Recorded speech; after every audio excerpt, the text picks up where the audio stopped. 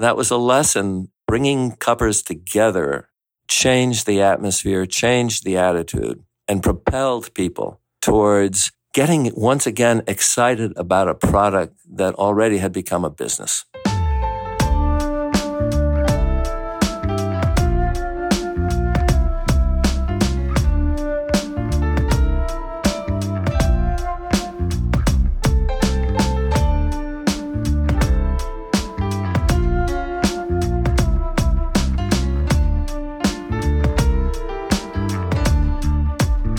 Welcome back to the Fifth Wave podcast.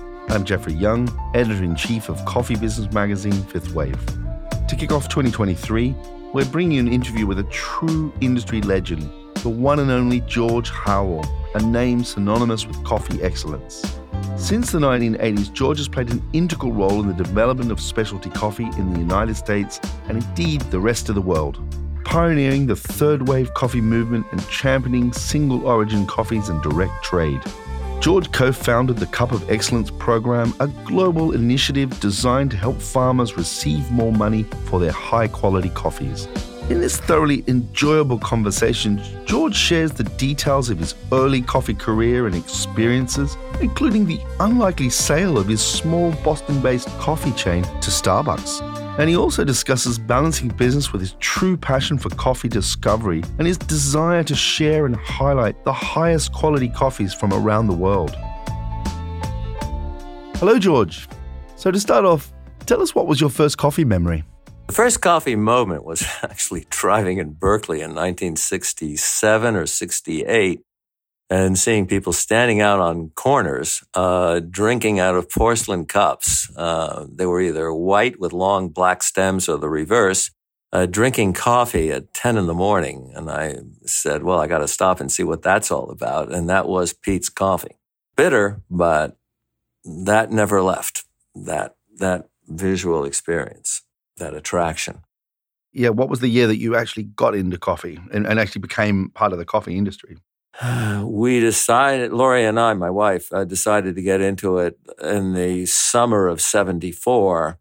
And then we opened up our first cafe in Harvard Square, Cambridge, Massachusetts, in April of 1975. So that's really the beginning, wow, the opening bell, right? Yeah. And we were, within 3 months, an overnight success.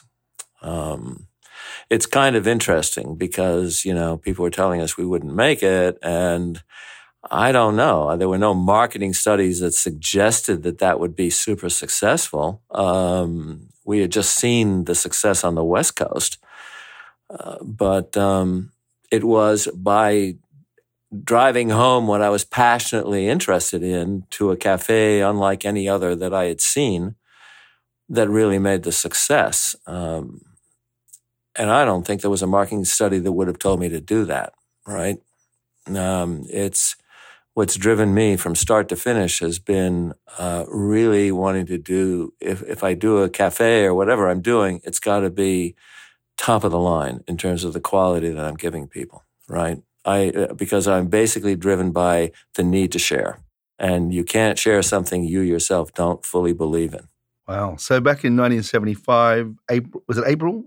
April. Yeah, April 9th. April 9th. Okay. Right. So back on April 9th, 1975, What was that concept that you opened? It was it was only 600 square feet in size in the beginning. And it had a coffee bar where we served coffee. We had a little tiny espresso machine, but mainly it was coffee brewed in an urn that we could serve immediately. But we also had 5 seats along the counter for people to sit at. And because I had been told that there was no difference between the different origins of coffee and all I had to do was blend them a different way and call them that way by previous people in the business in my area, I had the need to prove that they were different from each other. So we brought in our French presses, and we were offering a French press service for any coffee that we were selling retail on the spot, day one. Which, if you think about it, I don't think anything was happening for another 2 decades or more for that kind of thing to happen anywhere in this country. Wow. And on top of that, the other thing was how completely stale all the coffee was in the Boston area at the time. So we put roast dates down on every single barrel. Those days, coffee was loose. There was no one-way valve yet, or those bags. So we had a roast date on every single barrel, and every bag that we sold retail had the roast date on it, and we were roasting twice a week. So nothing was older than 5 or 6 days. So those were two innovations that, again, would remain really ours for the next several decades. Not until the third wave really came did things change and take that up. And at that time, was there anyone in particular, a mentor or anyone that had sort of you took that lead from? Oh, yeah. There were key people all along the way. No doubt about it. I mean, the ones that stand out are Erna Knudsen, very famous in the coffee industry. She was a pioneer who took over a male-run company, BC Ireland. She was their secretary. And in a matter of, a few years, she became the owner. It then changed her name, essentially. All roads led to Rome, and Rome was Erna Knudsen. Right. Literally. The quality that she was offering from Sumatra, from Kenya, from Ethiopia, and so on, there was no one else to even come close to it. So that meant we were shipping all our coffee from San Francisco across all that land, 3,000 miles, to Boston, and that's what we were roasting. Yeah. With our little Probot 15-kilo roaster. But, again, what was driving me was the need to really be certain that I had the best I could get a hold of. And that first store was called Coffee Connection, right? Yep. Those were the days. That was right around the time when The French Connection, that movie, came out, right? Uh-huh. So my wife said, let's name it Coffee Connection. And we all went, yeah. And that was that. And was the plan just one coffee shop doing the best quality coffee you could, or was there a plan to open more? No. Again, I was never business-minded. I was, although I already had 2 children and a third on the way, so I really had to have my feet on the ground as well, right? But we did one at a time. Our growth was opportunistic, period. A year later, we were told in that building that we had to triple our space to almost 1,800 square feet, which we had to do. Luckily, we got an SBA loan, Small Business Administration, and we succeeded to do that. And we were very popular day one. I mean, people streamed in. This was an unacknowledged desire on the part of many, many people to have something tasting decent that had not been expressed by anyone, right? It just was a flood. So we did very well right from the start with that. And then opportunity knocked, and one would be Faneuil Hall Marketplace in downtown Boston, which came to us, and we were able to put a small cafe in there. It was really takeout only. It was a food market. Takeout and food that you could take home as well. It took about 2 years, but in about the third year, it became a real cash cow. And then, I would have a dentist over in one of these really rich suburbs that I went to, and I saw a small space a few years later in 1979 and took that because it just seemed to me logical that we would do well. Yeah. It took another 2 years to get that going, but once we put out 2 tables and 4 chairs outside of it, it took off, right? And that's the way we grew to about 11 or 12 stores, cafes, all in the greater Boston area until right around 1992. That's when Starbucks was really charging into Boston, or beginning to very clearly. And we got venture capital. And in 93, we doubled the number of cafes. We spread out to New Jersey. And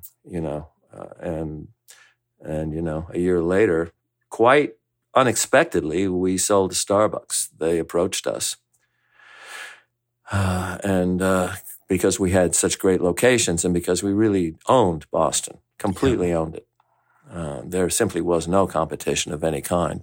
So we were able to, we sold it. Basically, my kids were coming into the age of college. I had 6 of them. Oh.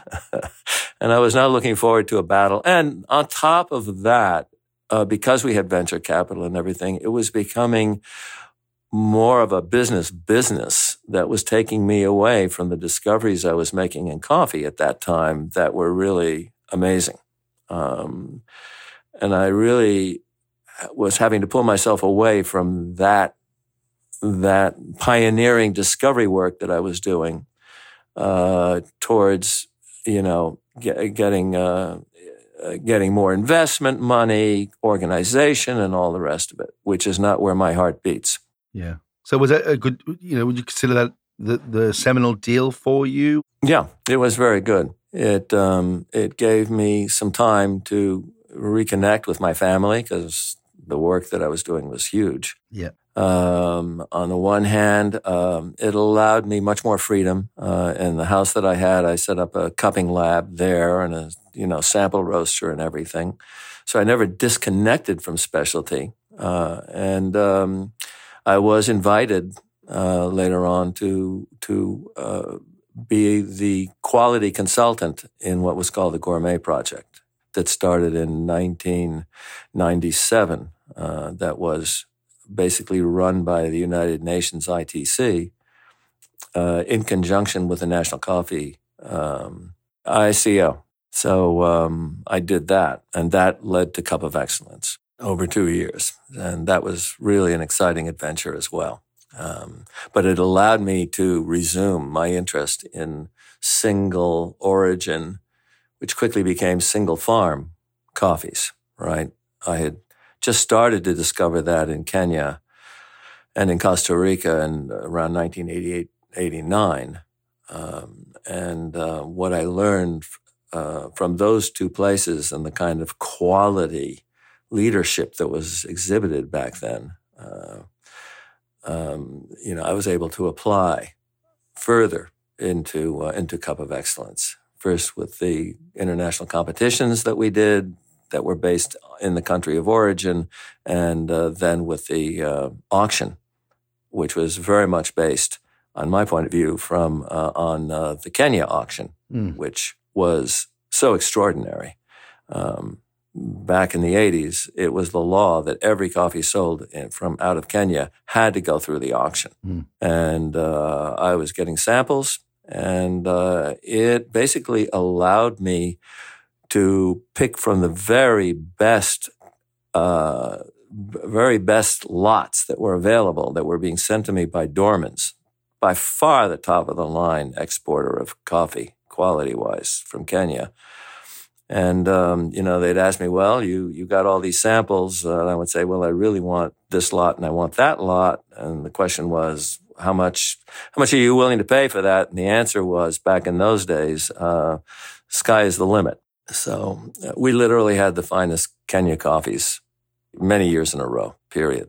So I wonder if you could describe the Cup of Excellence program. It's a big name. You're the man really associated with it. How would you describe what it actually was? The concept with the Gourmet Project was to really, and this had to do with 5 different countries. Brazil was the only one I was involved with, but it was to improve quality aimed at the rising specialty coffee market in the States, in Europe, and Japan.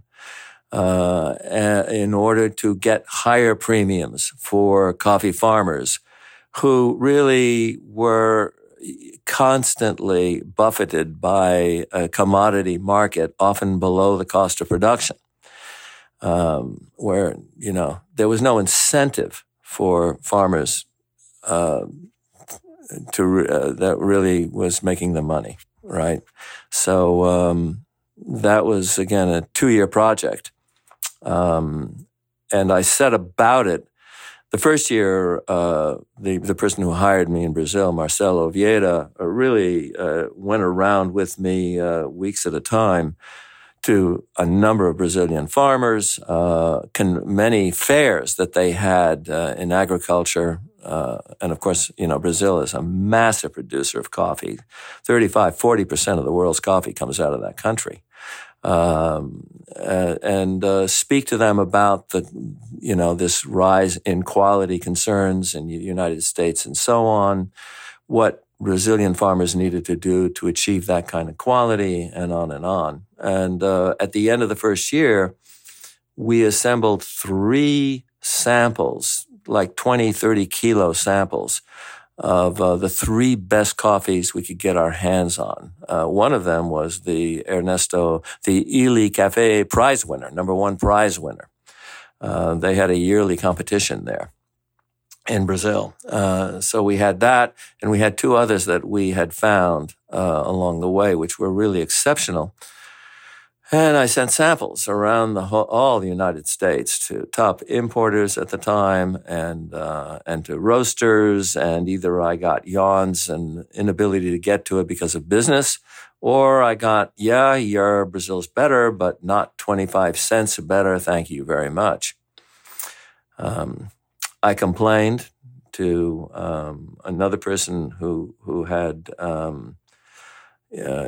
tremendous influence on me or help rather for me, and he basically set up 2 tastings with roasters on the West Coast to actually cup my 3 Brazils again, and I insisted that it be against their Brazils. So that happened. And so we had these roasters, 11 of them, come in, and this happened twice. And we did blind cuppings, and the 3 coffees I had came in first, second, and third. Oh. And that was interesting because the reaction of the people there, which was always kind of serious and, this is business and whatever, turned into people being really enthusiastic, and the barriers came off, and there was this just excited talk about how great the coffee was, right? And that was a lesson in terms of bringing cuppers together and really having them taste excitingly different coffees blind and discover what they were and so on, changed the atmosphere, changed the attitude, and propelled people towards getting once again excited about a product that often already had become a business, right? Took it outside of that. So when 2 years was up and we knew that we were coming near the end of this thing, and I really didn't want to write one of those long, bureaucratic reports that go nowhere about recommendations and so on that end up dead on the table. I recommended that we do a competition where cuppers from around the world, roasters, would come to Brazil, spend a week there. And later it dawned on me, okay, now I'm going to have people from Japan and the States and Europe fighting over who gets what coffee. And so it was logical to come up with an internet auction. And so that's the beginning of Cup of Excellence right there. Yeah, wow. That was all in 1999. The first international competition and internet auction in the world was Cup of Excellence. The competition was in November, I believe, of 99, and the auction followed shortly thereafter. Right, and it achieved its results. They were huge. Lots at that time, but it was 35% over the market price, which was unheard of for the winners. There were 10 winners, and we never looked back. A year later, Guatemala was calling me, wanting to join Cup of Excellence, which hadn't been named that yet, but wanted that. Followed by Nicaragua, and the rest is history. Yeah, incredible. So you must visit a lot of coffee farms along the way. Yeah, I certainly have, no doubt, and that continues to this day with the present company that I have. Yeah. When I left Cup of Excellence at the end of 2002, I decided to open up my own cafe and roastery in order to get in front. What was it like to? What were the? How would you say? What were the challenges to being a roaster and selling such coffees as came from Cup of Excellence with that kind of focus on single farms? So to this day, we only carry one blend, and I just don't want to do more blends than that. Blends are 99% of the time slightly lower quality coffees combined together where the sum is greater than the parts. If you're really selling top of the line single farm, the part is better than the whole, to reverse the equation. Yeah. Right. But you've really got to be looking for it. And you're looking for farms that you can have relations with, which is important, critical, really. But it requires finding that a farm can give you the kind of quality you're looking for at least 2 or 3 years in a row. Mm-hmm. You can be lucky, but you can't be lucky over time. Yeah. And repeat it over and over again. And so, with certain farms like Mamuto in Kenya and from Guatemala and so on, we have very slowly started to build relationships and maintaining that coffee year-round for customers to buy. And of course, that brings me to the other innovation that we did with George Howell Coffee, which is we began right from day one freezing all our green coffee, which really, if you get the coffee soon enough and it's fresh, retains its freshness without any aging over a period of 2 to 3 years minimum. Mm-hmm. Thus allowing us to just skip right over this idea of coffee being seasonal. Yeah. To it's being available like a bottle of wine year-round. So that is to the benefit of the farmer, right? And that you maintain even to today. Oh, yeah. That's really critical. And in fact, well over a decade ago, we also were, once we, in our main cafe in downtown Boston, we also began freezing the roasted coffee that we had ready to brew a single cup at a time. So once you opened a bag, we put those in little containers, just exactly the amount we needed to grind and brew a single cup. And those were frozen as well. This was during the time when I can't tell you how many videos there were saying never freeze your coffee at home, which is absolute bull. On the contrary, you should grind and brew it on the spot, and it improves the quality. Great. Well, you're certainly, one of the megastars of the world of specialty coffee. You've had an incredible career, achieved so much. What would you say are the secrets to, building a successful business?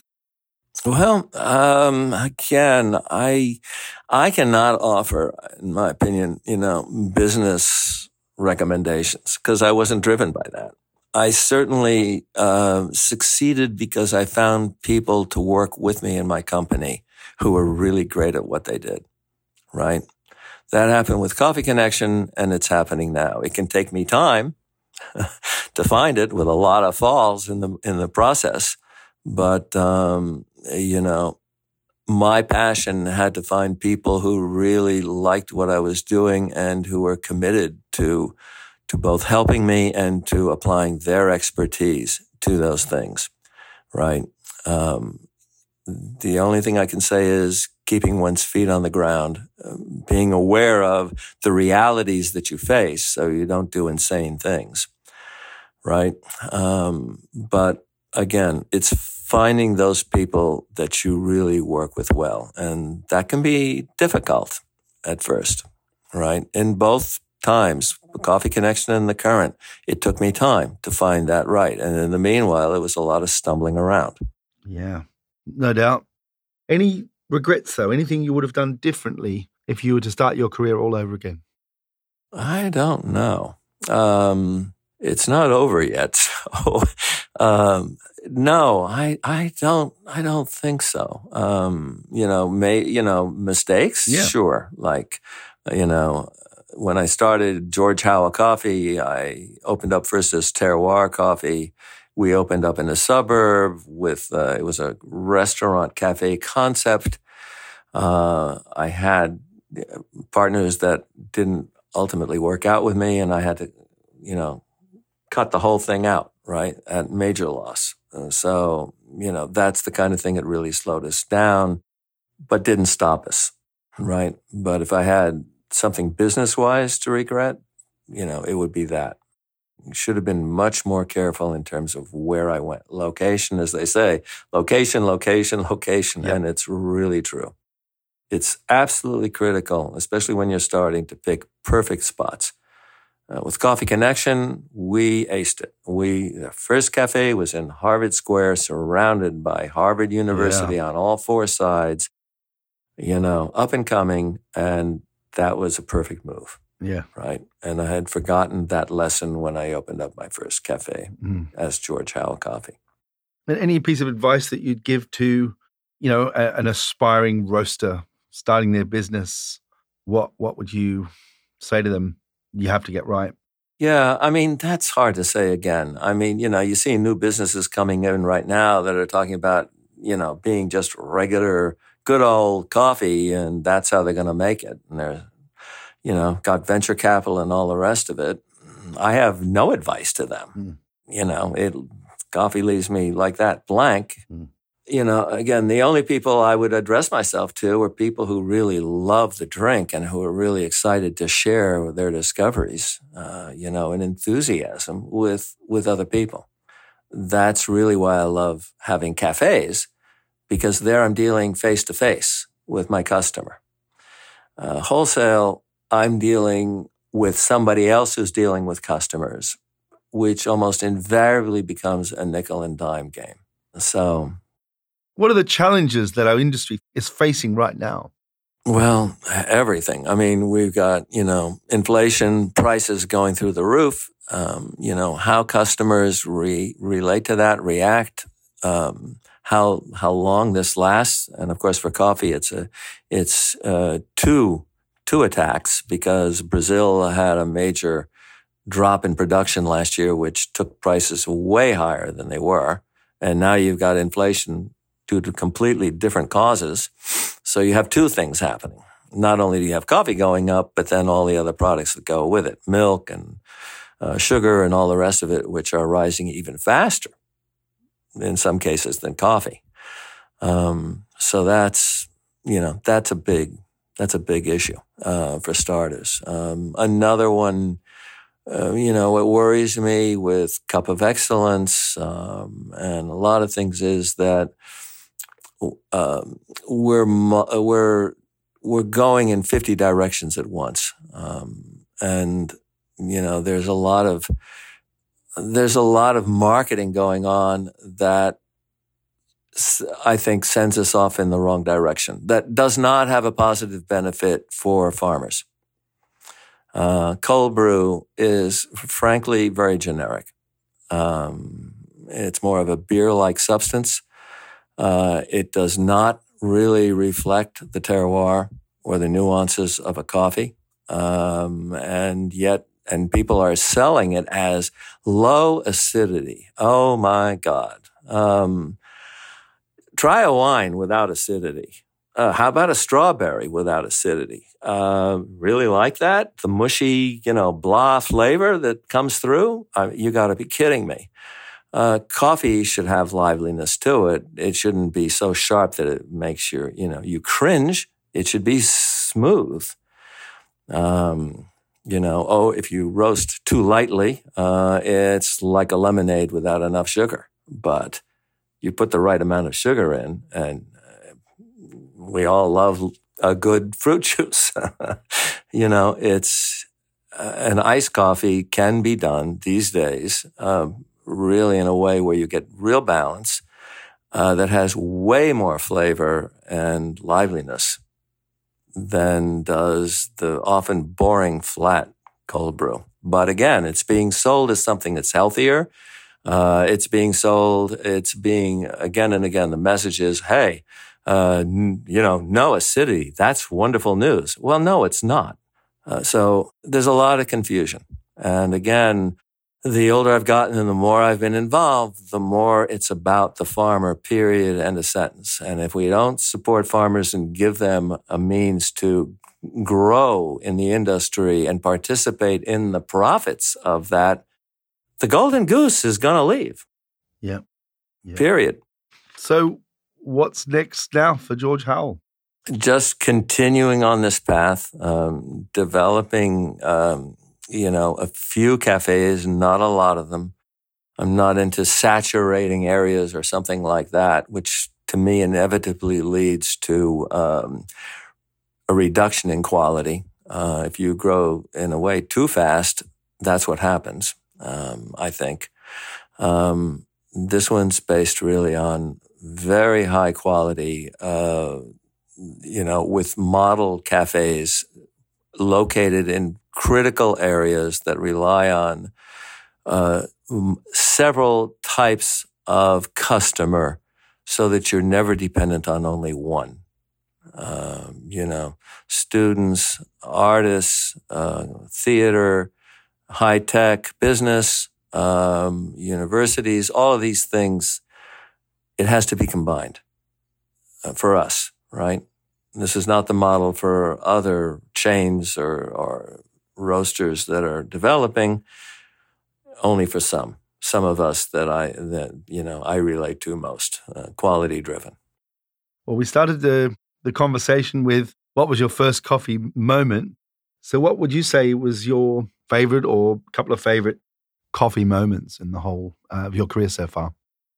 Yeah, one was discovering a farm in Costa Rica, La Minita, and really going there and being introduced to cupping really for the first time in terms of it actual professionally done, and being confronted with 5 different Costa Ricans, one of which was this farm, which was hand sorting the beans so that it was only like 23% of the farm's production, which is really a minute amount. So really refining that coffee and being told to pick blindly the one that was, and not being experienced really, and being told just look for clean and sweet. And I, thank God, picked the right one. I don't know if I would have kept going if I hadn't, right? But that was sort of great. And the other one was right after that, going to Kenya and blowing my mind on having 50 different lots of coffee in front of me that I had to cup through, all in one line, right? Wow. Of the period of about an hour. And the variations and the absolute focus that the owner of Dorman's, Jeremy Block, had on cupping those and learning that system, right? That was revelation. There was a system he had set up for cupping, which I actually have come back to using today for the company purposes. Wow. So those were really exciting moments because it gave me tools by which I could really start to pick my way through the myriad variations in coffee, both in quality, in flavor, all of that. Well, that's been a mind-blowing conversation. George Howell, thanks so much for joining us here today on Fifth Wave. Well, my pleasure, Jeff. Anytime. And that's all for this week's Fifth Wave podcast. Please subscribe to the Fifth Wave wherever you get your podcasts. And if you've enjoyed this show, please recommend us to a friend or colleague. If you want to stay informed, visit worldcoffeeportal.com to get access to all the latest global coffee news, including the weekly Coffee Dose, our newsletter collecting all the big coffee news stories of the week. Link is in the show notes. This episode was produced in the one and only Serendipity Studios in glorious Camden, North London. It was produced by myself, Jeffrey Young, Hannah Heath, and sound engineering by Chris Bristow. And this week's track is from New York-based artist Dudley Music, a finalist in the Coffee Music Project 2019 with a powerful track, Unreliable. Happy New Year, everyone. And until next time, stay safe, stay passionate, and stay caffeinated. I even tried to put my trust in you. You broke your promise, Pops, but I ain't crying, no. It's kind of sad that my dad's unreliable. Why so unreliable? When I need you, you're not there. Why you so unreliable? It's like you don't even care. No, not a damn thing that she cared about. Feel like a dummy for giving honey a shared account. Got all this money from me and it was a fair amount. It's funny how the bunny says she loved me when the carrot's out. And when there's something that she's scared about, instead of telling me where is it, she'll visit her parents' house. Then she'll take all of our business and just air it out. But if it's me and you, then why they need to know our whereabouts? I hate it, I can't take it, cause every promise you make, you break it. The Queen of Hearts always has two faces. I guess it's best we go our separate ways, let's face it. Just stop fronting, this ain't loving. Cause if we ain't got trust, then we ain't got nothing. I'm single again, but I ain't crying though. It's kinda crazy how these ladies unreliable.